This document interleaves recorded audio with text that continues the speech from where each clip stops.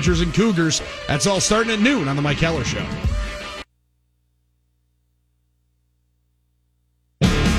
This is 9 to noon with John Kuhn. I hope they don't have to go to John Kuhn either, but I'd sure like to see what he's capable of doing. And big sexy Brian Butch. You want to give all the love to the quarterback. I thought you said you were a fullback. Tap the guys on the PellaWI.com talk and text line at 414-799-1973. Tweet at CoonJ30 and at Brian_Butch.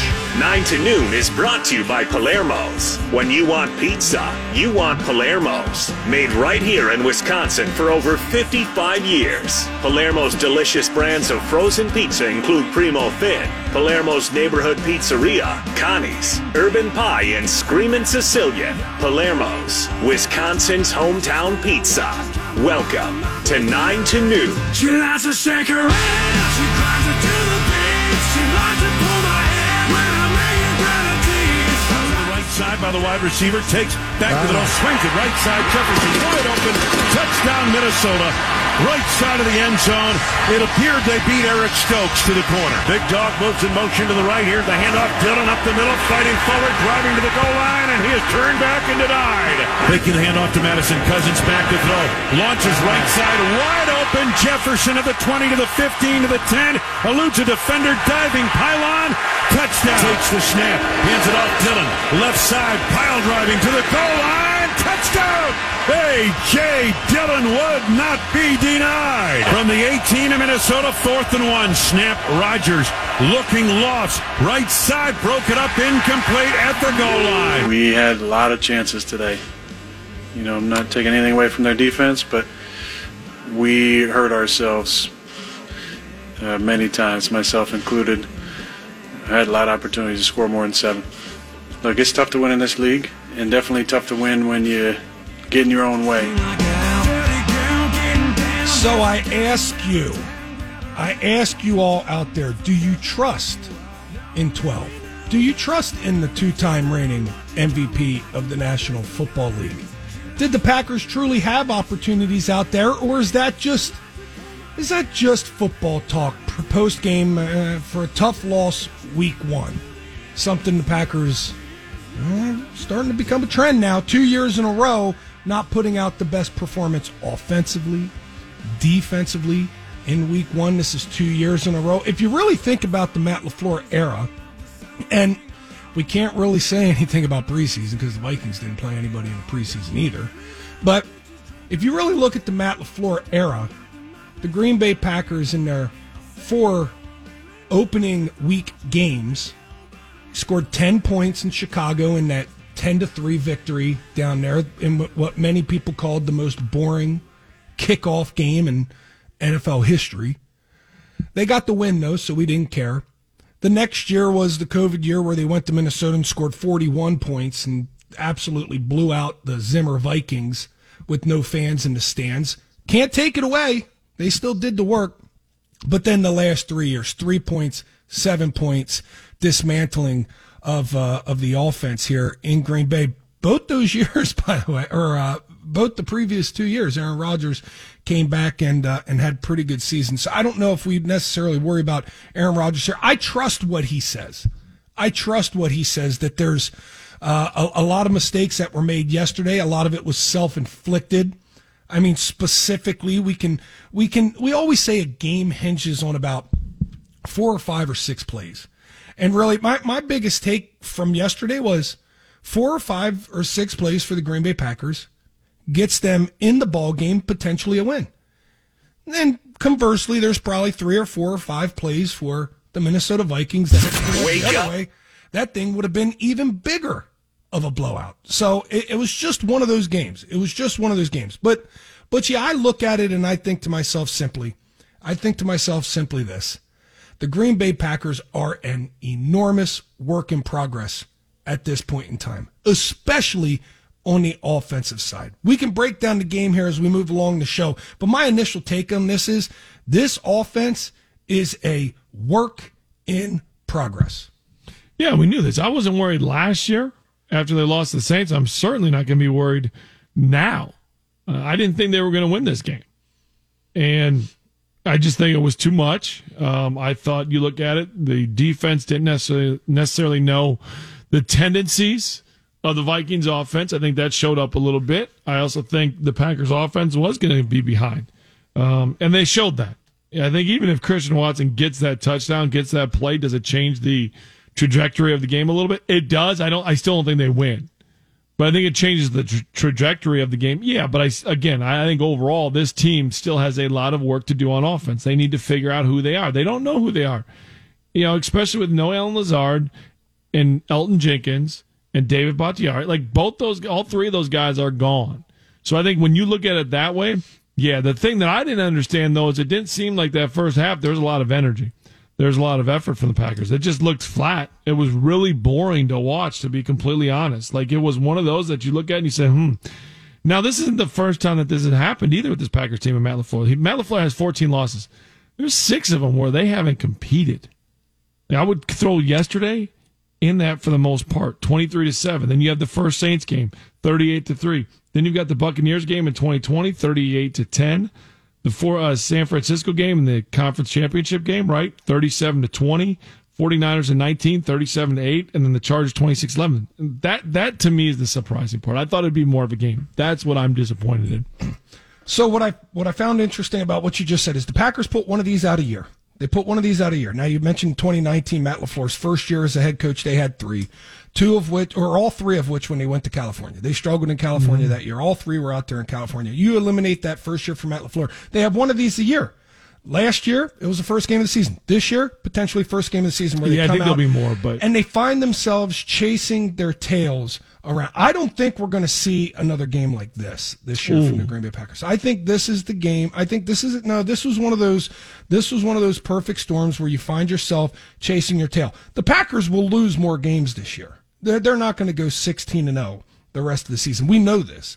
And they'll have a couple tough games here. They got one coming up in 2 weeks. Heck, they got one next week against another divisional opponent in the Chicago Bears. Not worried about it. But in 2 weeks, they'll head down there to Tampa. They've had one of these a year. I think this is the one really ugly game for them. And quite frankly, that loss yesterday was a perfect example of how the Packers and a football team can get caught chasing their tails early in a ball game and never quite get themselves back into the game. What did you think, Armin? Yeah, I tend to think that as well. I also think, we talk about laying an egg or will they have a game like this? They're going to lose games and they're all going to look different. But, I do think a lot of small plays not going their way started a snowball down the hill on the road in a very tough environment, in a very fired up crowd and team and franchise who views this as their Super Bowl. And with players on the other side that do the same thing. Their crowd, their environment, we know it's loud there. It's always hard to win in Minnesota. Even the Packers' best teams have lost there. And they're putting everything into this game against the Packers. And they had a few plays early that went their way. A few big plays for their offense, but they're great. They have a great player, Justin Jefferson, that made a couple big plays. The Packers couldn't respond. In the end, it's still a 2-possession game.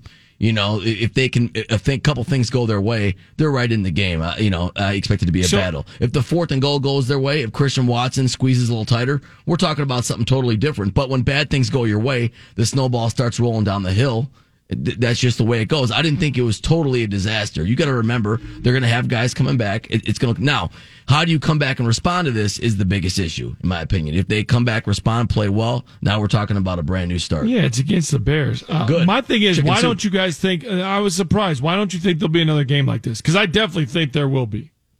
Well, we're going to get into that as we move along the show. I'll explain to you my thought process in this whole thing. I'll also tell you I didn't think this year was near as bad as last year's opening game loss. Wisco Willie says it along with you, Armin. Lack of execution is why we lost. If Watson catches the bomb and AJ gets in on 4th down, it's a whole different ball game. Scott in the 920. Well, first, where was this new defense? Looks like a lot of the same. Thank you. Then no line to protect Rodgers, but overall it looked not ready to play. That being said, it's just one game. I'm not in panic mode yet. 414-799-1973 is the way to contribute to our show here 9 to noon. 414-799-1973 is the talk and text line. If you got a call, if you got a text, any way you want to get your take in for what was yesterday's disaster, really, 23-7 loss to the Minnesota Vikings. To me, the worst part of it, and I'm going to explain the defense and why the defense, to some people, looked terrible. And to me, it didn't look terrible. I promise you I'm going to watch this film, and I'm going to see a lot more good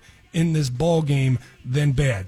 A couple really bad breakdowns with Justin Jefferson, specifically in the first half, but we're going to get more into the weeds as we move along this show. The worst part for me, fellas, the worst part was Za'Darius Smith getting to dance, getting to rub his belly, getting to eat his dog food, getting to rant and rave and hype up their crowd and act like he's going to rebuild that place now. He said it last week. I felt like I rebuilt the culture in Green Bay, and then they just let me walk. And then he's up there in Minnesota acting like he's going to rebuild that culture. Had himself a nice day. Got to give him props for props are due. One thing I didn't like. Didn't come out for the captain's handshake before the coin toss and approach the Packers. He stayed 5 yards back and waited and just stood there. He wasn't going to shake anybody's hand before the game. That, to me, is Bush League. I was very disappointed in that. What? But you got to give props. The Vikings won it. We'll move along, Butchie. We got to take a quick break. Tell me what you think about that on the other side. Brian Butch will give his take on Za'Darius Smith. When we return, a lot more to unpack from Packers' Week 1 loss in Minnesota. 9-0. Aim. What did you think of the performance of the Cowboys and Za'Darius? I don't really have any comment on Za'Darius. Like that? Yeah. That was Aaron Rodgers after the game. No comment about Za'Darius. I had spoke to Aaron Rodgers before the game, asked him about Za'Darius, and he didn't want to say a whole lot. All he really said was, I hope we can shut him down tomorrow. That was specifically his comment before the game. They didn't get to shut him down. Za'Darius Smith with a nice pass rush on the young offensive lineman, Jake Hansen, able to get into Aaron Rodgers. On the inside with the sack, one of the things that kind of made me nervous going into that game, Mike Smith, Mike Pettin, additions to that Vikings defense, knowing exactly what Za'Darius Smith had done well for the Packers when he was a Packer and trying to exploit the young offensive line that the Green Bay Packers had. Za'Darius Smith had a pretty good day, I would say, for him. He had a sack. He had a really nice tackle on A.J. Dillon at the goal line on 4th and 1. At the goal line, yeah. In which he came out of the huddle, and I was very surprised to see, and we're going to talk about this play more, but they came out of the huddle, they broke the huddle, there was a key, there was a read, there was something he saw. He said, it's A.J. Dillon. Guys, it's A.J. It's going to be the run right here. He pointed it to the defense. He crashed down from the weak side, no blocking there. It was a little bit of a two-way read. Aaron Rodgers potentially could have pulled the ball and walked right into the end zone, but he didn't pull the Danny Etling. He handed it off to the big running back, hoping that he would be able to power in, but Za'Darius Smith and that defense were there ready for it. This is my thing about Za'Darius. This is why I was disappointed. You can leave in any way that you want. If you're not happy with your contract, if you want to take things a certain way, if you're not happy about not being voted captain your last year, if you want to voice all of your opinions about leaving the Green Bay Packers the year before, all that is fine and dandy. But I found it sad. I found it disappointing that Za'Darius Smith took it as far as to, during the opening coin toss, when the captains meet at the 50-yard line at midfield, he stopped and let the rest of his Vikings teammates go and handshake with the Green Bay Packers. And then it wasn't until some of the Packers said, and I think it was Devondre Campbell was the first one, we're not doing this. We're coming to shake your hand. We're doing this the right way, before he even addressed a single Green Bay Packer. That, to me, I thought it was sad. I thought it was Bush League. But that's the way he is now. And he is now a Minnesota Viking. He is now an arch rival, and he's going to be one of the biggest villains now since we've had. Greg Jennings was seen that way. Brett Favre, in some people's eyes, was seen that way. Za'Darius Smith, especially if he continues to make plays, will continue to be seen in the exact same light. I don't think this is a big deal. I don't. Like, there's two things that jump out of my mind here. That thing, the whole not shaking hands before. I mean, okay, before the game, I've never understood that in general. Like, it's before the game. If you, like, hey, I don't like you, you don't like me right now. After the game, okay, we can embrace. But the beforehand part, whatever. That doesn't, to me, that isn't a big deal. I just you look don't at like this. handshakes before the game. You don't like. I don't need captains to. addressing each- No, I did it when I played at Wisconsin, but I didn't need to do it. Like, the only reason we came together is so that the officials could tell us their little spiel. We shook hands, we left. Right, Like, captains I didn't meeting. need But to. you never shook hands with the opening before the opening tip with all the other competitors on the court. I think it was a mixture. It wasn't like with Michigan State, we didn't. No, I didn't. Well, but if I you- went and I tipped off. That was it. The captain's meeting you did with the officials, right, We'll Butch? give a quick fist bump. That's Okay, it. but point is, what if you Yeah, it's went the same there thing. and But then it won't hurt refu- my. There's plenty of guys that walked away without doing it to me. Back. But were they It didn't bother me. intentionally refusing to acknowledge you?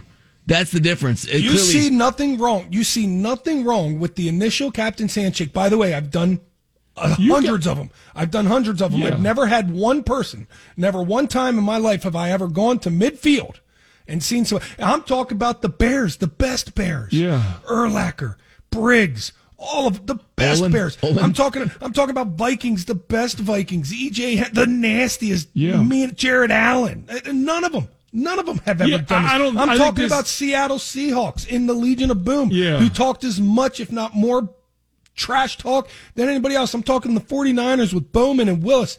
Nobody. I never saw one person ever do this, ever.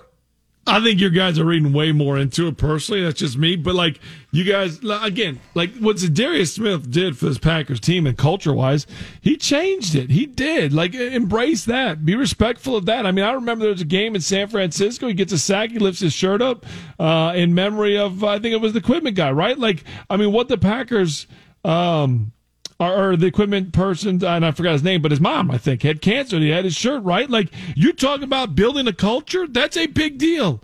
Like, I respected what Zadarius Smith did for the Green Bay Packers. I'm not mad at him. They didn't want him back. Money-wise, it was never going to work out. He hurt his back. Did he probably handle that the right way? Probably not. Did the Packers handle it all the right way? I don't know. The teammate didn't vote him a captain. Guess what?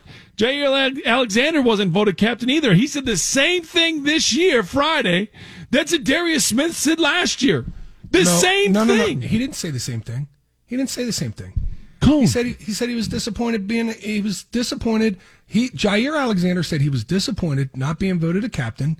He said he's got to go out there and he's got to play more now. And he acknowledged the fact that he didn't play as much last year. He wasn't there as much last year because of his injury, as to possibly being a reason as to why. He didn't buy a captain's chain. It's different. He didn't A buy the fake chain. captain's I chain. agree with that. He didn't But it's put the it on same Twitter. concept, He didn't John. put it on social media. John, it's He the didn't- same concept. He didn't scream from the skies. It's not the same concept. It's John, different. we're going to agree It's to disagree on that one because to me it's the exact same thing. You're pouting about it a little bit. You're upset about it. Like now, but because Zadarius Smith isn't here anymore, that's why everyone wants to go about it. And he's not here anymore. Did he play well? Yes. Is he going to be able to stay healthy? Those sorts of things? Yes. But everybody and all these Packer fans, you're all in your feelings too much. It's week 1.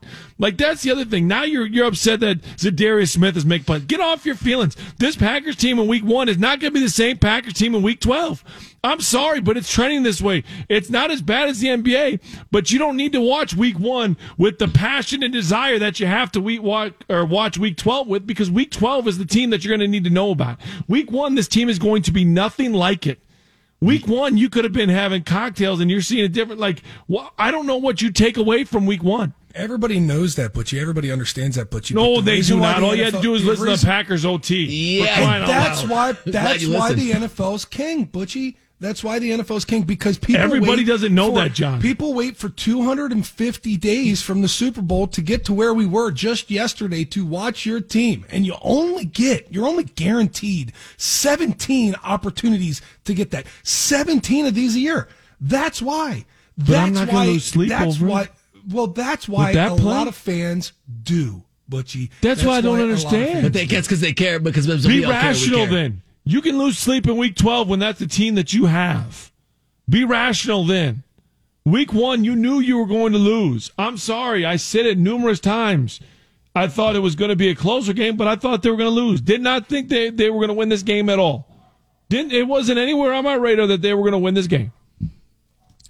Well, it was on my radar that they were going to win the game. That's why I'm slightly disappointed. But I acknowledge the way that they lost. I acknowledge the way that they started chasing their tails early in the ball game, the way that they abandoned the run game, the way that I can be on board. The way that the defense had a two-way go with the Minnesota Vikings in their offense. It gets very difficult when you start sliding down that slope.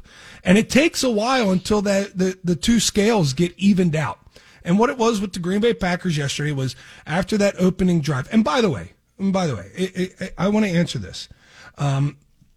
With everything the way that it started yesterday in the game, the Green Bay Packers did not play on an even scale with the Vikings after the first two drives of the game, after the Vikings' first drive and after the Packers' first drive. It was downhill sledding from there for the Minnesota Vikings, and it was an uphill climb for the Green Bay Packers, and they never quite got back to an even playing field in that ball game. There's reasons why that happened. There are reasons why that happened. But with the Green Bay Packers only down 10-0 with about 3 minutes left in the first half, I thought the Packers weathered a storm to that point in time. It wasn't until that big catch by Justin Jefferson, the last one where he shook Adrian Amos and ran into the end zone, that I thought this thing has completely gotten out of hand now. It's going to be a very, very tough climb for the Green Bay Packers. We're going to take a quick break because we're going to come back. A lot of time on Mondays after games, people have overreaction Monday, things that you should say, or whether it's true, whether it's not. You try and predict the legitimacy of a take. Well, we're going to spin that a little bit. We're going to play hot take, cold take when we come back. A take that we think is true, that people aren't going to believe, and a take that we think is absolutely false, that is a common take today on what many call Overreaction Monday. We'll do that, get a little bit more into the game, and just say exactly why the Packers did on defense what they did, because that seems to be the biggest eye-opener from yesterday's loss. 414-799-1973. What's your hot take? What's your cold take? We'll do that when we return. Hour number 2 at 9 to 9. One name is synonymous with fantastic frozen pizza. That's Palermo's, made right here in Wisconsin for almost 60 years, from their new and improved flavors, rising crust pizzas to their guilt-free Primo thin pies. Palermo's has a delicious slice for every appetite. Find them in your grocer's frozen food aisle. 97.3 The Game, an iHeartRadio station. This is 9 to Noon with John Kuhn. I hope they don't have to go to John Kuhn either, but I'd sure like to see what he's capable of doing. And big, sexy Brian Butch. You want to give all the love to the quarterback.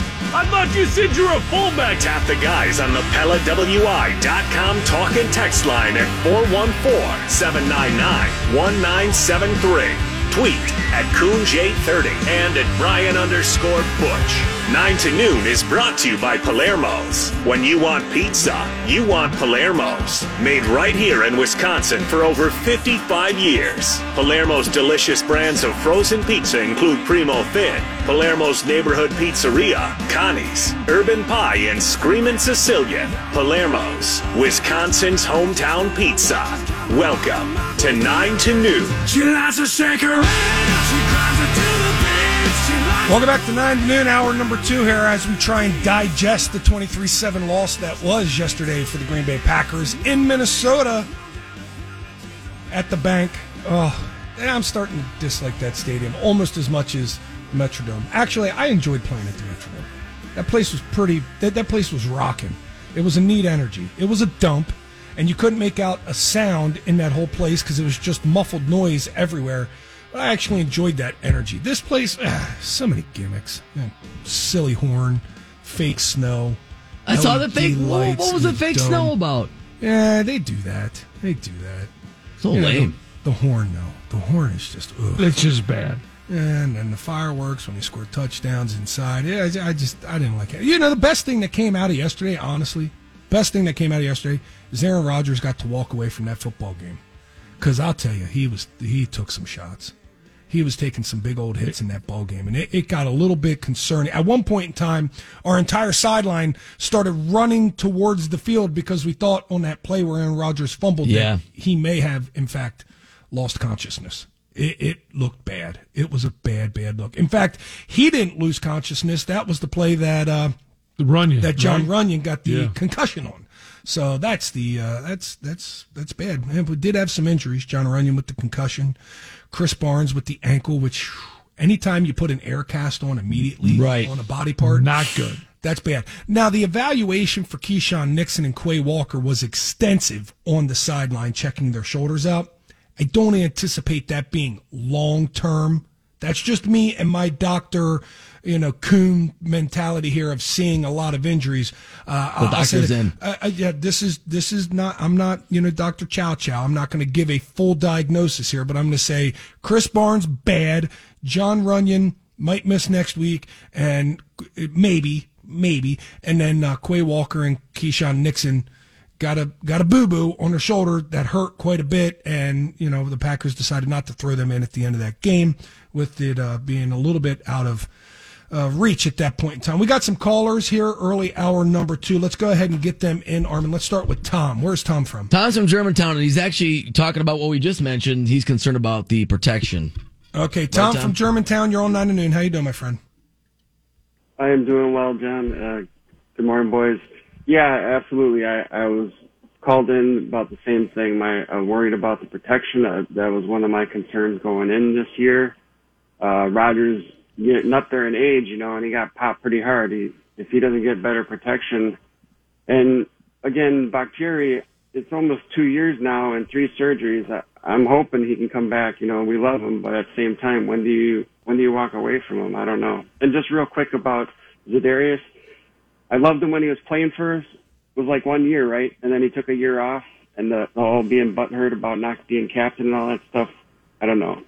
Keep him for the play, but get rid of him for the childish crap. Anyway, love you guys. All right, Tom, thanks for the call. A couple things. Yeah, Za'Darius Smith, 2 good seasons as a Green Bay Packer captain. 1 really bad season as not being voted captain, not restructuring his contract in a team-favorable way, getting the back surgery late into the start of the regular season. But to get back to your point, you don't cut bait with David Bakhtiari until you have a better alternative. I mean, that's just all it comes down to. And right now they don't. You're not going to. Yeah. I thought Yosh Nijman played well yesterday. I really did. And the favorable thing about that is, if you can get one back, David Bakhtiari or Elton Jenkins, maybe Yosh can go to right tackle. You can put Royce Newman in at right guard, and or maybe this next game, if John Runyon can't play, you slide Royce Newman over to the other guard. The depth right now at the line position is the biggest, scariest issue with the Green Bay Packers, because they played last game with linemen 3 through 7 and then had to insert lineman number 8. You don't want to get much lower than that, fellas. Tom Brady's experiencing that down in Tampa. It was just lucky for him they were playing the Cowboys last night and they could still get a victory. They're dealing with some injuries down there as well. If David Bakhtiari and Elton Jenkins come back this week, like I suspect they will, that offensive line will have an incredible uptick. It'll look much, much better, and the Green Bay Packers will be able to start getting something rolling. Who's our next caller, Armin? LC. Where's LC from? Menominee Falls. LC in Menominee. You're on 9 to Noon. How you doing, my friend?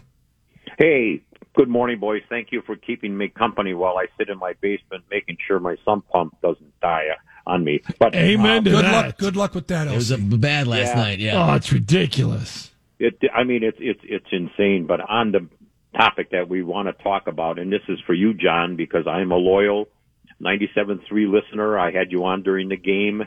And you mentioned that Smith called the play, I think it was the first foreign one, called the play and knew what was happening, and of course it got stuck.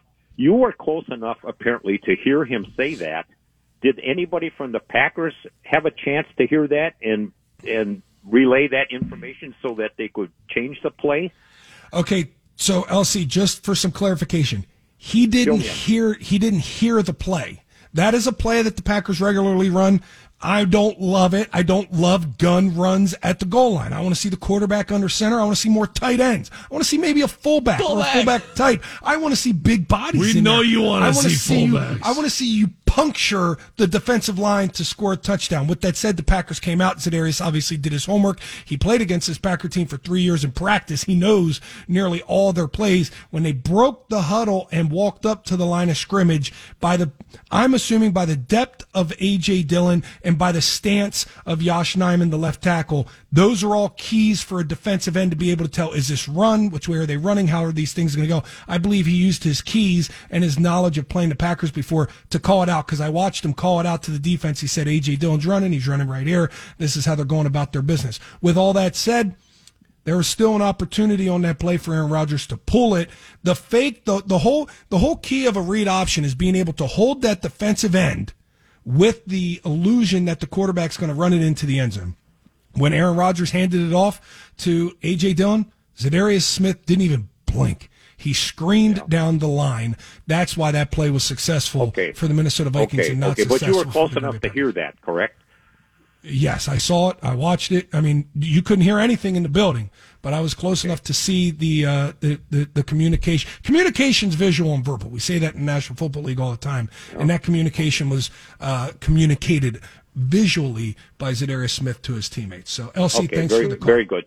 Thank you, John. Good luck to you guys. Take care. Appreciate you, LC. Up next, we got one more call. John, where's John from? On the east side here in Milwaukee. John on the east side. You're on 9 noon. How you doing, my friend? Hey, good morning, guys. You know, I'm not going to freak out because obviously there's one game, you know, and there's 16 left. But just a couple of things that just kind of bug me with yesterday and just kind of leading up to yesterday. I think number one, you know, it's really dangerous to just assume that because we recovered from a loss like we did, you know, like yesterday, because we recovered from it last year and, you know, when we got beat down, I think the year before, that we can do it again. You know, I think it's very, you know, just very dangerous, and it's a slippery slope just to think that the same thing is going to happen just because other teams have gotten better, and you never know what's going to happen with, you know, with our team, especially because we've got some young guys in some key spots. And I think number two, what really just kind of, you know, upset me yesterday was the fact that throughout training camp, and I think I've listened to you guys a couple times and some other stations that talk about, you know, the Packers offense is going to be a work in progress. You know, there's going to be some growing pains along the way, some bumps in the road. My problem and what frustrates me is the fact that we're going to see these growing pains occur, excuse me, during the regular season and in games that count, as opposed to seeing these growing pains occur during a preseason game. And I know that we can talk about, you know, preseason and who should have played and who shouldn't have played and whatever, but we all know how much of a perfectionist that Aaron Rodgers is. And, you know, going through these reps in practice is one thing. And even if they would have played in the preseason, they're going up against second and third team, you know, guys on other teams. At least it's live action and it's other guys and guys that are going over the middle or running their dig routes or whatever. They're getting hit after they catch the ball as opposed to doing it in practice and knowing that they're not going to get hit or, you know, there's kind of a safety blanket that's thrown over them. So it just kind of frustrates me that, you know, we are going to see these growing pains over the next couple of weeks, but it's going to happen against, you know, the Vikings and the Bears and the Bills and blah, blah, whatever. And who knows when we're going to get to that point where, you know, we're happy with it or Rodgers is happy with it, where who knows how much farther along we could be now, if they would have played a couple series, maybe a half or two, and a couple of different playoff games. John, I appreciate the phone call. And you made a lot of really good points there. It's very dangerous to look at one situation and say, well, this situation will be the same. We lost last year. We'll be fine this year. It's very dangerous to take that mindset that we're exactly in the same spot because we're not. I'm going to give you some reasons to believe here why we are in a good situation going forward here in a moment. To your second notion about playing in the preseason, we're never going to see starters really play in the preseason. Now, Patrick Mahomes, I will say, played in preseason. I was just going to say that. Patrick Mahomes played in preseason. You look pretty good. You look pretty sharp. I was just going to say that. He went 3 for 3 in the preseason with 3 touchdown drives. 3 drives and 3 touchdowns. He looked pretty good in the preseason. Patrick Mahomes got a little different situation going on down there in Kansas City right now and where they had to play and who they had to play and how they played that game than the Green Bay Packers. But he did play in the preseason. Vikings didn't play in the preseason, and they looked fine yesterday as well. It's one of those things I don't think we're ever going to get that. This is the catch about the preseason. This is the catch. You didn't have David Bakhtiari or Elton Jenkins the entire preseason in practice with the starting offense. Did they want to put them out there yesterday and go into that whole process? Well, they did that with wide receiver Christian Watson, because Christian Watson didn't really play or practice in the preseason until the last week and a half anyways. Yes, they are a work in progress, and with the young guys, it would have been nice to see them get some more work with Aaron Rodgers in the preseason. But I think the Packers have seen all the success they've had in the last 3 regular seasons, the downfalls in the postseason, and they want to use the first month of this regular season to try and ramp themselves up into a better position here midseason and into the playoffs this year. Will that happen? I don't know. We're going to have to watch that whole thing and see how it plays out. I'm going to read a take here from the Talking Text line. Drew in Greenfield. Well, boys, here's my first Monday of the season. Hot take. My boys stunk it up, and now our season is done with Dak out 6 to 8 weeks. I think it's a pretty good hot take. I think it's actually, probably going to stick right there. Cold take. Nobody's surprised Davante Adams looked like Davante, and the Packers wide receivers are, a step behind where my boys' wide receiver core is to be just positive. Yeah, that's a cold take as well. So let's get into our hot take, cold take, Butchie. Here's going to be my hot take looking at the game from yesterday, that 23-7 loss for the Packers. This is my hot take. The Packers defense is still a top 5 defense. That's my hot take. Nobody's going to believe me. Everybody's going to laugh at me. Because I know you didn't want to take that bet either. I wanted you in on that bet because I'm not a part of it. Nobody's going to believe me. Nobody's going to believe me. But I still think the Packers defense is going to finish the season as a top 5 defense in the National Football League. Now, why do I think of this? Why do I think that? For a couple reasons, right? I did see Matt LaFleur with the flat comment.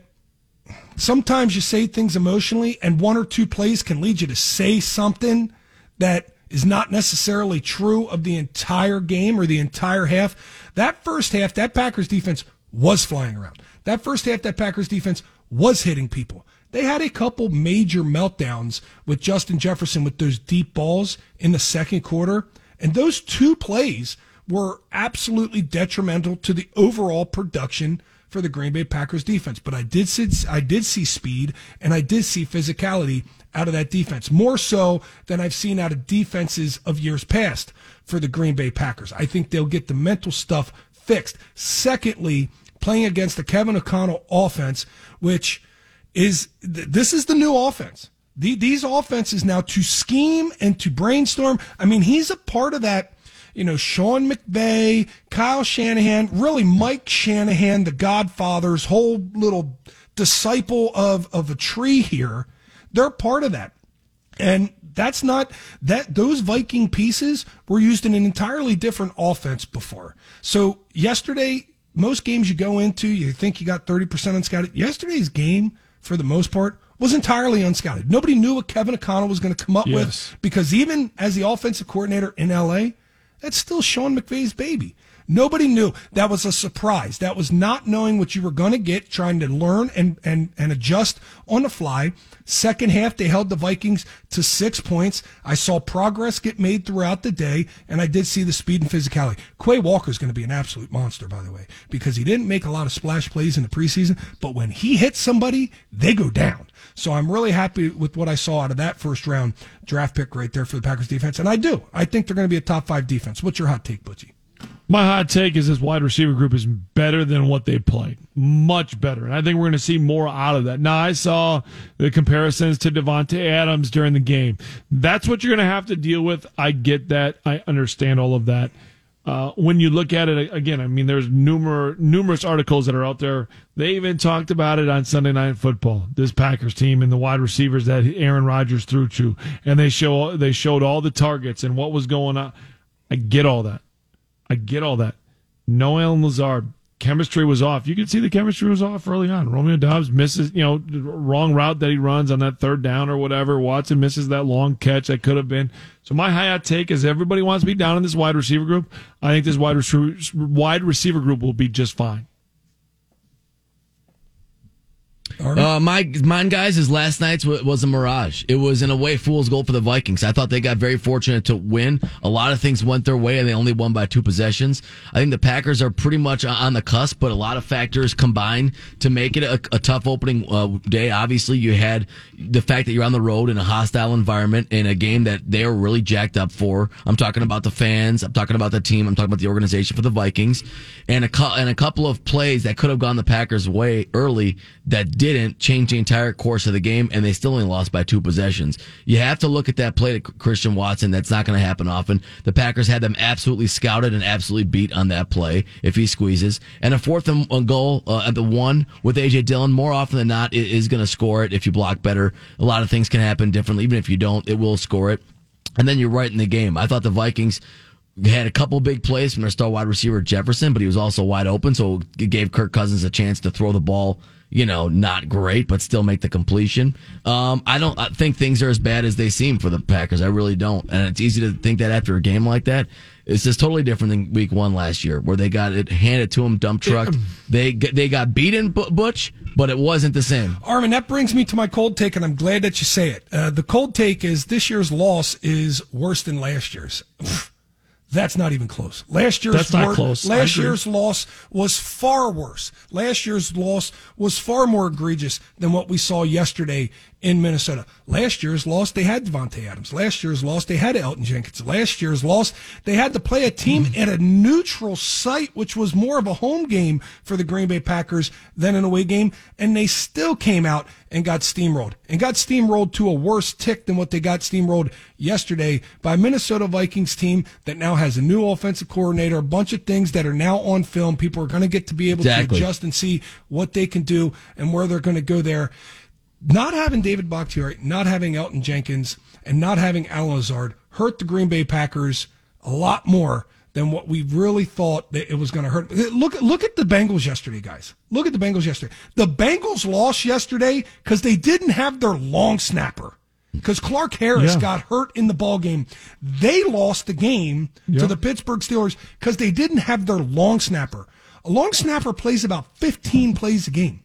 If you add up the number of plays that Elton Jenkins, David Bakhtiari play, that's 140 plays. We didn't have important pieces for 140 plays, and Elton Jenkins and David Bakhtiari are far more important than Clark Harris. Sometimes it's just who you don't have playing in the game. I'm glad you mentioned the long snapper, because my cold take is his special teams are fixed. I think there's still issues there. I know a lot of people said that, it looked better. There wasn't any obvious things that happened.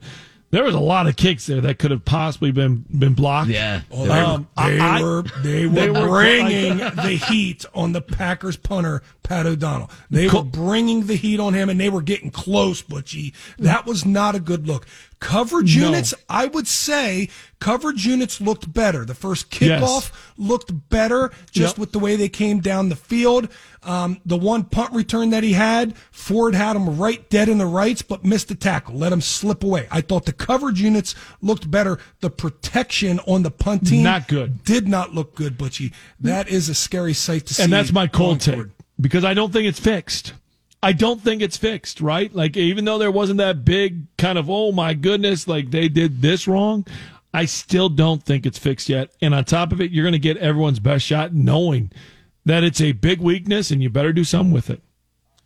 All right, guys, my cold take is anything to do with the body language police on Aaron Rodgers. I cannot stand this.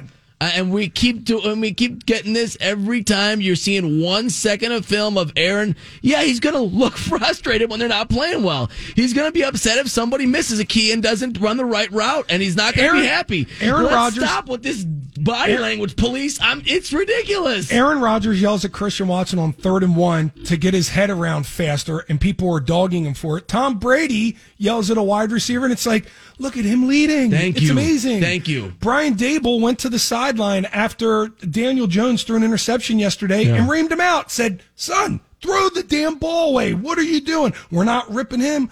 Why every time Aaron Rodgers does anything toward a teammate does he get crucified for it? And it's not that unusual, first of all, and it's based on one snippet of any video you get from the TV. Well, he's sitting by his coach, not by the receiver. You're supposed to sit by your position coach after the play and go over things. You're supposed to not be happy when you didn't have a drive goal. What do you expect him to do? This over obsession with every physical mannerism he makes, or any look, or the way his body's shaped. Give me a break. It's just ridiculous, okay? It's just ridiculous, and it has no bearing on the success of the offense of the Green Bay Packers. That's my opinion on that. That's my cold take. Any body language, please. Unnamed in the 414 agrees with you, Armin. Yeah, I'm over the discussing the looks by Rodgers on TV. They can't show something else. John in South Milwaukee says, hot take, Bakhtiari has played his last game in a Packers uniform. Wow. Cold take. Packers will be bringing in wide receivers for tryouts. Yeah, I don't think they'll be bringing in wide receivers for tryouts either. I don't think that's going to happen. I think the wide receivers have to grow. They will grow. And the learning curve for these young guys is going to be steep. It's going to happen quickly. It's going to be this week. We're going to see a much better play out of the wide receivers. Hopefully we get Jenkins and Bakhtiari back. This week's going to be a big week, especially with the depth now at the offensive line. They had lineman number 8 in for them yesterday. Lineman number 8. And that's why you can't, like when Zabe asked the temperature, it's a 1. Like this team in week 1 we knew was not going to be what it's going to be in week 12. So overall, what's your feeling after Sunday's loss to the Vikings? Where will the Packers be in January? The 9 to noon poll is up. Will they be on a beach somewhere? Will they be losing in the playoffs?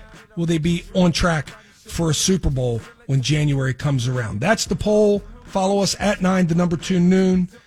Hit us up on Twitter and hit us up on the talk and text line, 414-799-1973. We're going to get into more reactions from the Nooners out there, from the listeners out there, and we're going to get into some of the reactions from Packer players and Packers players' families. Are we doing this now? Some of the things that were said during and after yesterday's loss, and the Badgers lost too. That one. It was a crummy weekend. Yikes. Man. Yeah, you got the rain. You got there was the Badgers, one good thing. You got the Packers. There was one good thing.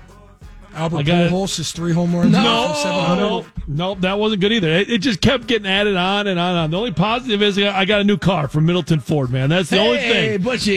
That was the only thing, because I played in a golf outing Saturday. It rained. I see Albert Pujols cracking home runs. That sucked. Badgers, they sucked. Packers, they sucked. And it rained all weekend. I'm like and I forgot the caller. I'm here sitting and watching Sub Pump, hoping the thing keeps working. We also got to check in on our long shot, hot shots, and our scores from last Friday. See exactly how wrong we were there. See how wrong the Nooners were in You Better, You Better, You Bet. We'll recap that hour number 3. Halfway through hour number 2. Orthopedic Associates of Wisconsin. There is a difference.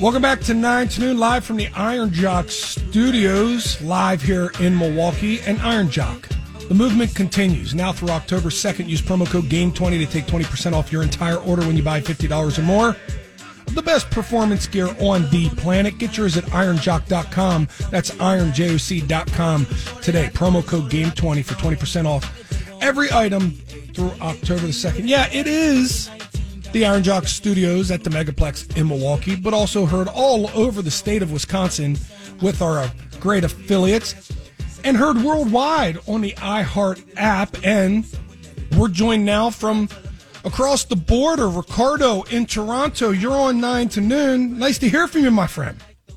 How y'all doing down there? Fantastic, Ricardo. How you doing? I'm chilling, living life, Jays are in playoff race, and life is good. So I just got a call because, you know what?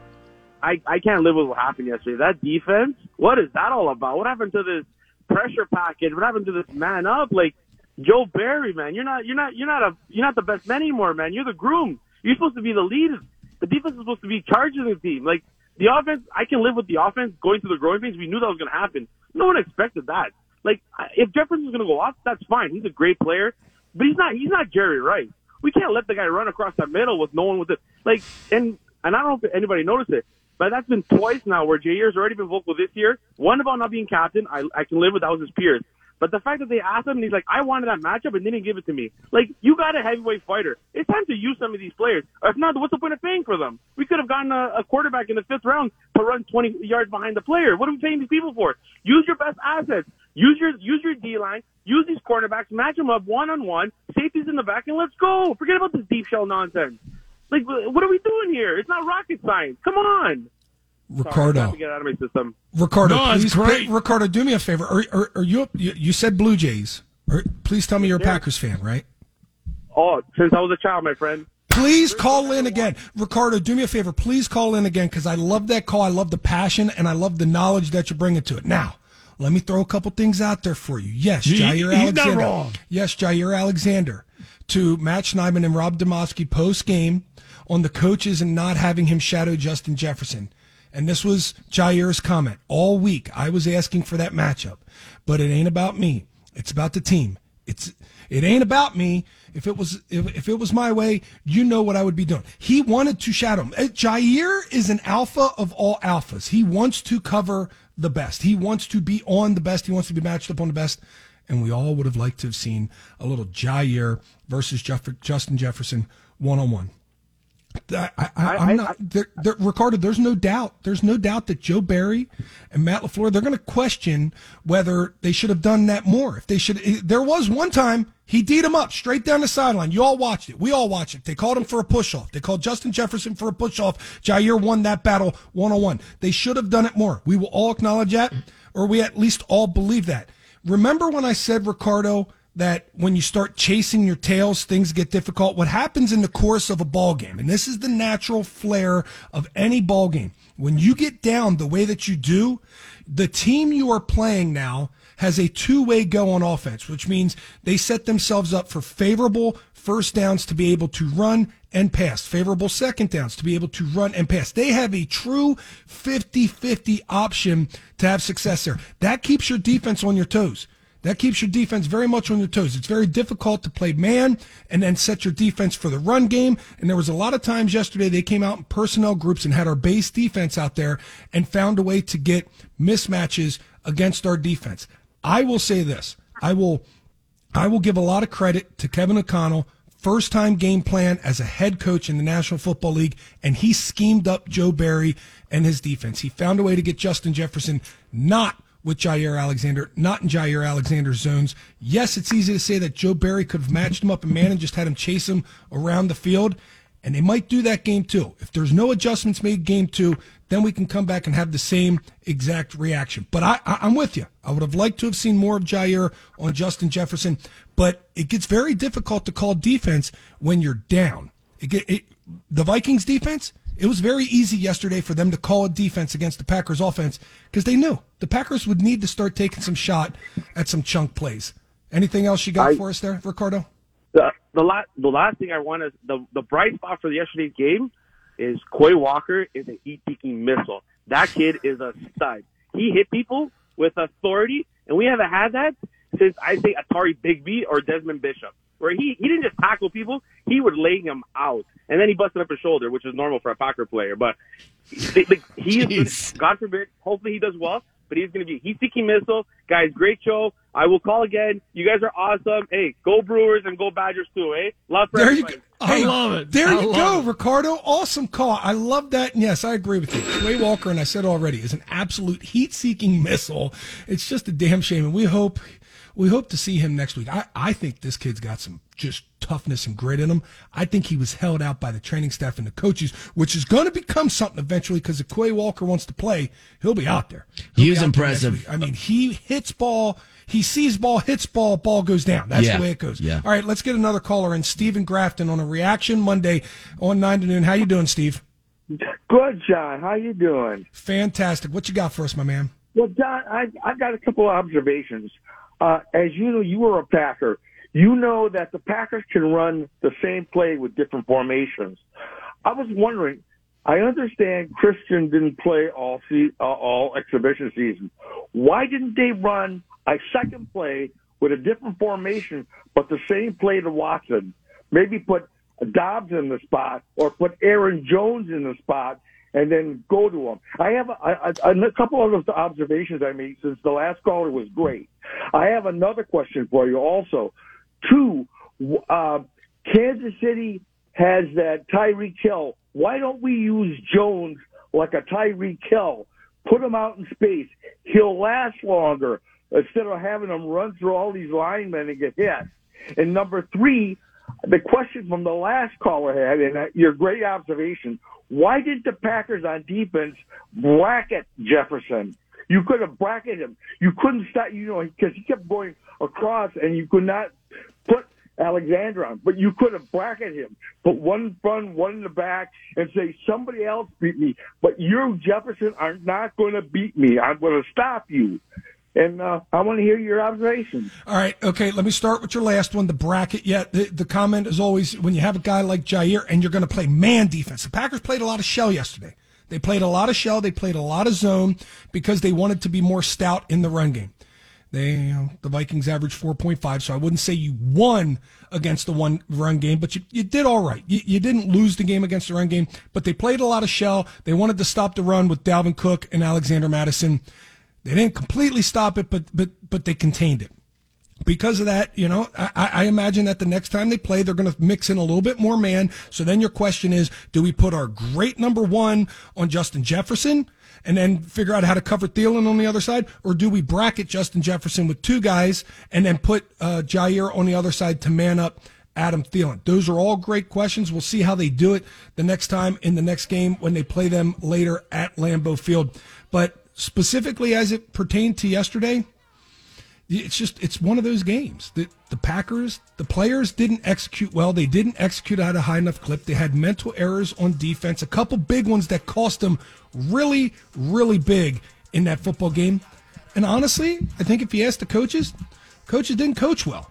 They got caught with their, chasing their tail, like I said, and it got them not really being able to call the game the way that they anticipated being able to call that game. Armin, what were his other 2 questions? His first question was, why not go right back to the right back to the deep shot? They did. They went back to it, but let me tell you, the Minnesota Vikings were ready for it when they went back to it. You burn once, you're going to make sure you cover it. It's like when you pull that coin from behind somebody's ear, and they're like, man, how'd you do that? And now they're looking closer the next time. It's a lot harder to pull that coin out from behind their ear a second time. And they did.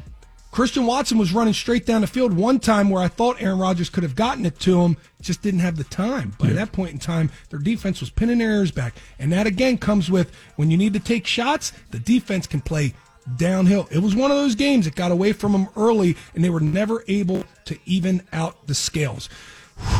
That was good. The scales here when we come back, because there was some other news and some other things being said on Twitter yesterday. This time not by a Packers player, but by one of their family members. Is this a Jarvis Landry, Odell Beckham family member situation? Is that what we're going to do right now? But it is a good question, so I'm going to read that for us when we come back. Stick around. 9 to noon. Stressing off no lover in the past tense. You already had them. Work at 8 a.m. Finish round 5. All down, you don't see them outside. Yeah, they don't really be the same. 4-piece nugs, small drink, and fries. U.S. price and participation may vary. Prices may be higher in Alaska and Hawaii. Hey, Jim. You know the old sugar daddy.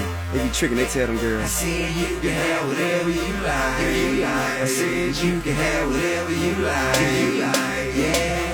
Sex on dick, control no. Unnamed in the 715. And I'm assuming this is addressed to me. A, the Vikings didn't fire Zimmer and hire Kevin O'Connell to be a run-first offense. Duh, but look at what the Rams do. They run to set up play-action pass. And the Packers had to play the run. You're not listening to me. It's not like the Vikings were down by 17 points and we could just play for the pass. We had to play the run because we were down, and they could possessing the football and milking the clock and running the football are all fears in Joe Barry's mind yesterday as they're down 17 points, as they're down 10 points. He's got to try and find a way to shorten their drives and to get the ball back. And then B, with Clark, Reed, Quay, and Campbell being celebrated so much up the middle, why the heck would we be afraid to run man on the back end? Let those dogs eat. I do think the Green Bay Packers, especially defensively, will look at this tape and they're going to find more ways to try and run man on the back end. We did celebrate this secondary as being one of the best secondaries in the National Football League at the cornerback position. But let's not just throw caution to the wind here and say Justin Jefferson isn't a top 5 wide receiver in the National Football League. He did set an NFL record last year with the most receiving yards ever in his first 2 seasons. And He's it wasn't special. Even close. He is it wasn't special. Even close. Yeah. All right. This guy is an absolute dog. Their coaching staff obviously has 2 brain cells to rub together to be able to figure out how to create for him. And he caught the Packers flat-footed yesterday. He took one on the chin. And he'll try and find ways to figure it out the next time. But I don't know if you go out there and you just run man defense if it's not called almost the exact same way.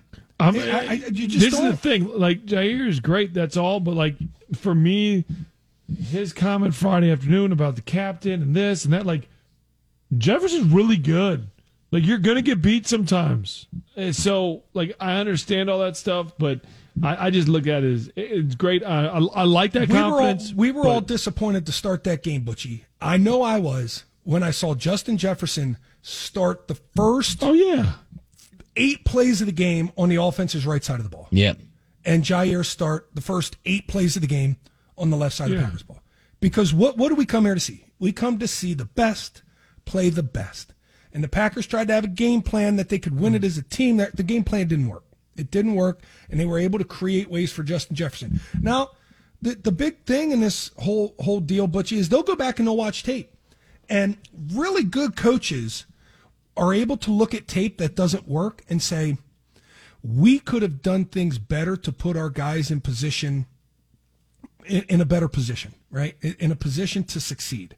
The interesting thing is, will the Packers look at this, or will they look at the mental breakdowns that we heard Matt LaFleur said they had and say it's because of the mental breakdowns that it didn't work? There is a fine line when you're watching film, players and coaches, because sometimes the coaches will make it that it's on the player, it's not the scheme, but sometimes it is the scheme. And the best coaches are the ones that can look at the tape and evaluate, heck, this one, the players messed up, but the scheme wasn't good enough for them. It put them in a disadvantage on this play.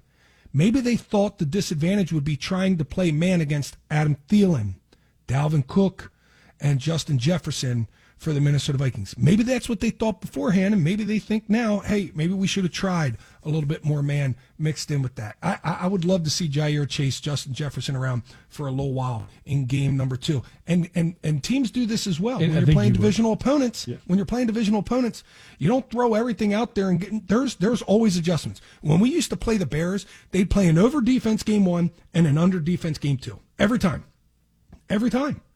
They would completely change their front from both games. Every year, they would switch their front from one to another between the 2 games. The Packers, they can do that as well. And it's just, it's a shame that their zone coverages, the shell that they tried to run yesterday, did not work for them. All right, we talked about this a couple times. The other big question, and this one came on the offensive side. Wide receivers, they're young. That's a work in progress.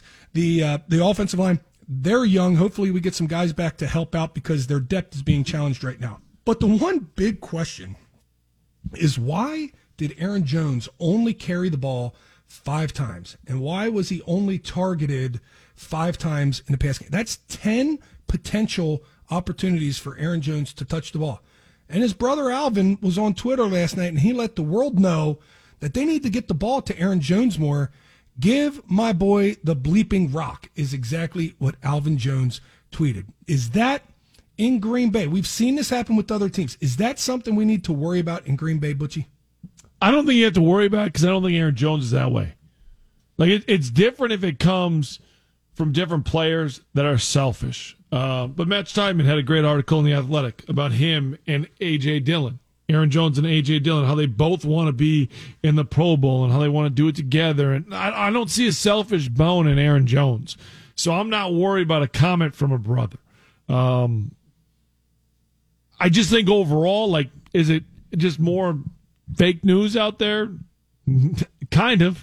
Kind of. I do. Just because I think of what Aaron Jones is, right? Like, his brother can be upset. I'm sure Aaron Jones might have texted and said, I can't believe I only touched the ball 10 times. Like, but you do that after, bad games. You do that when you're frustrated. You don't expect it to get out. And I don't even know if that was Aaron Jones texting his brother, and his brother frustrated. But I just don't think it's this Aaron came Jones during the game, DNA, so I right? promise you. This came during the game, so I promise Aaron Jones didn't text him. I didn't look at the timestamp of it. I know Aaron Jones very well. We have nothing to worry about here. Exactly. We got nothing to worry about here. But we do have one thing to worry about here. Touches. That's what I'm saying. Give us more touches. I agree with that. I'd like to see it. The Packers averaged 6.2 yards a rush, and that's with counting one of Aaron Rodgers' sack as a -1 yard gained. I mean, they averaged 6.2 yards a carry yesterday.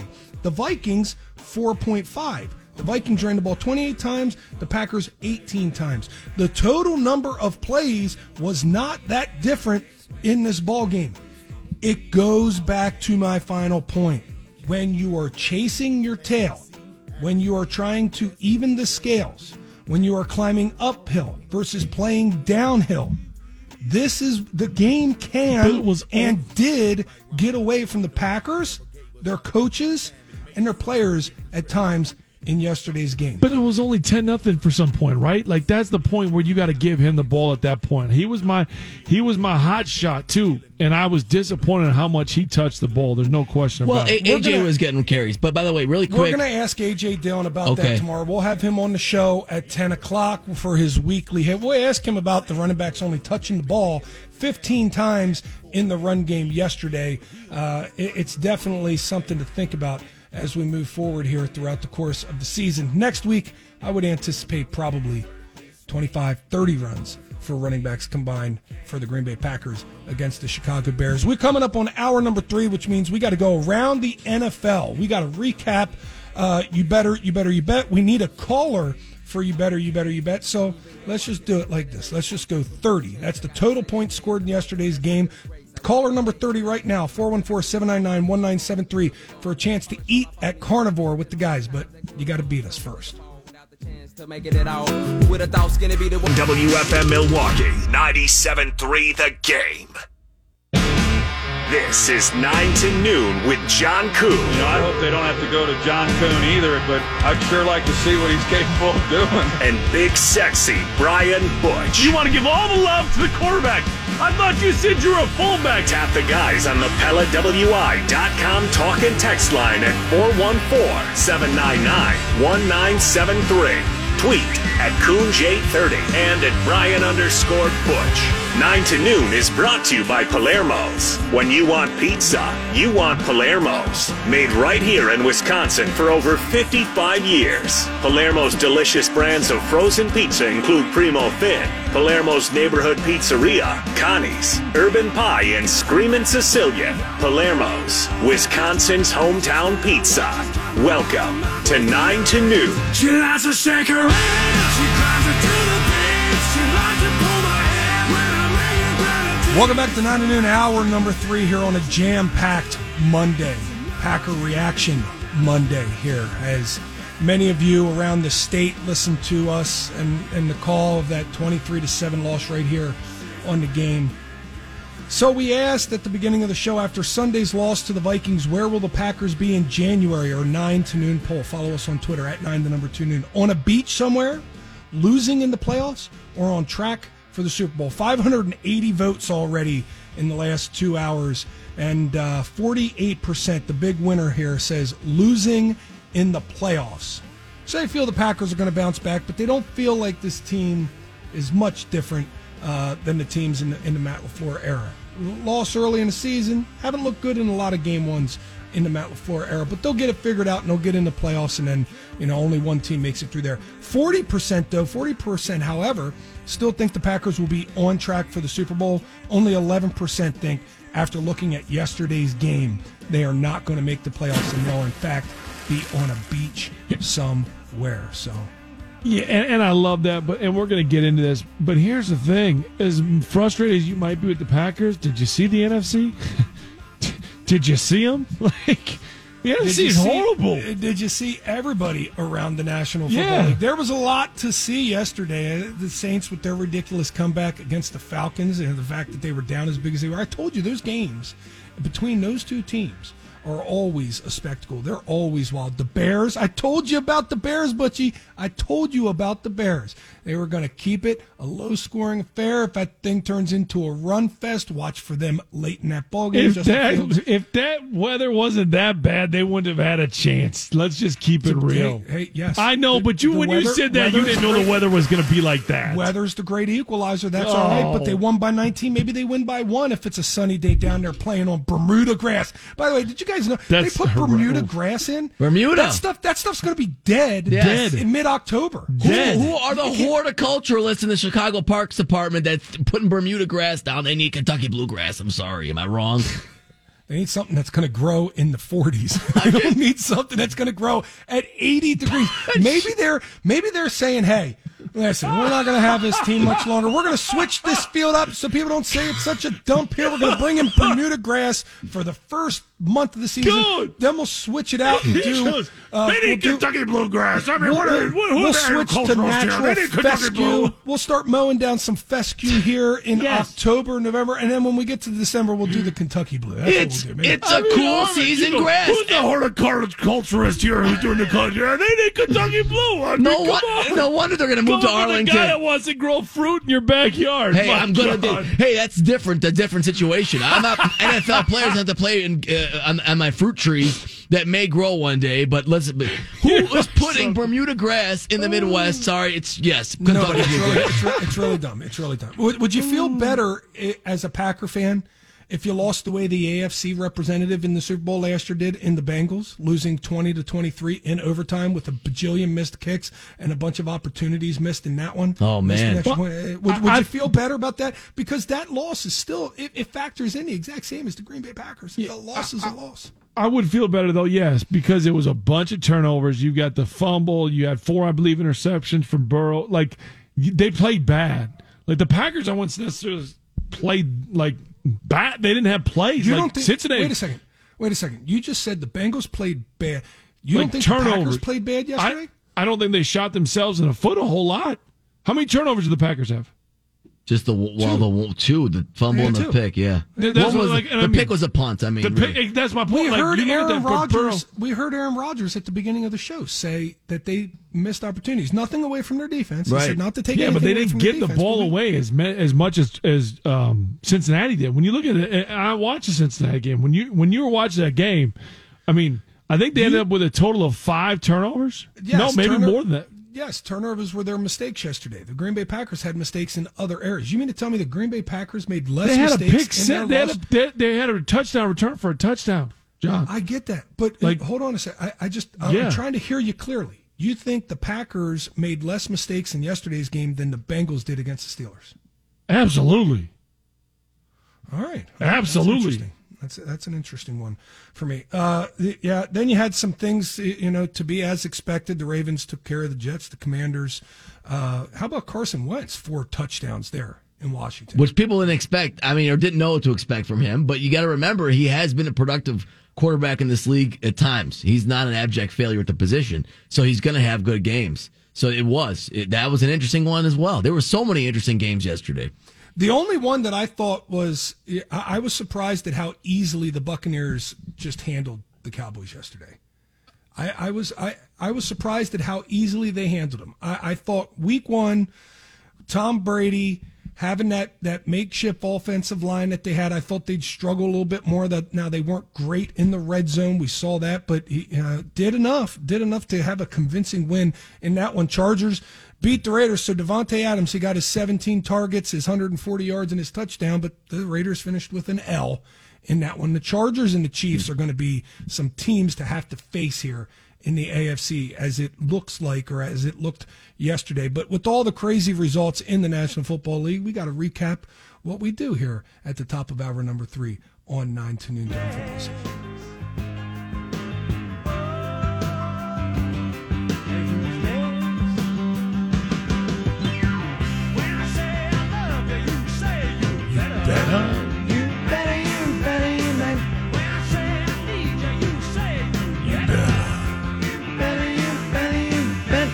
sound really distraught today, Armin, in your singing of You Better You Bet. Well, I mean, it's just not the same after a loss. It is a little bit of a Debbie Downer today. I thought we've kept the spirits high. We have. Oh, I agree.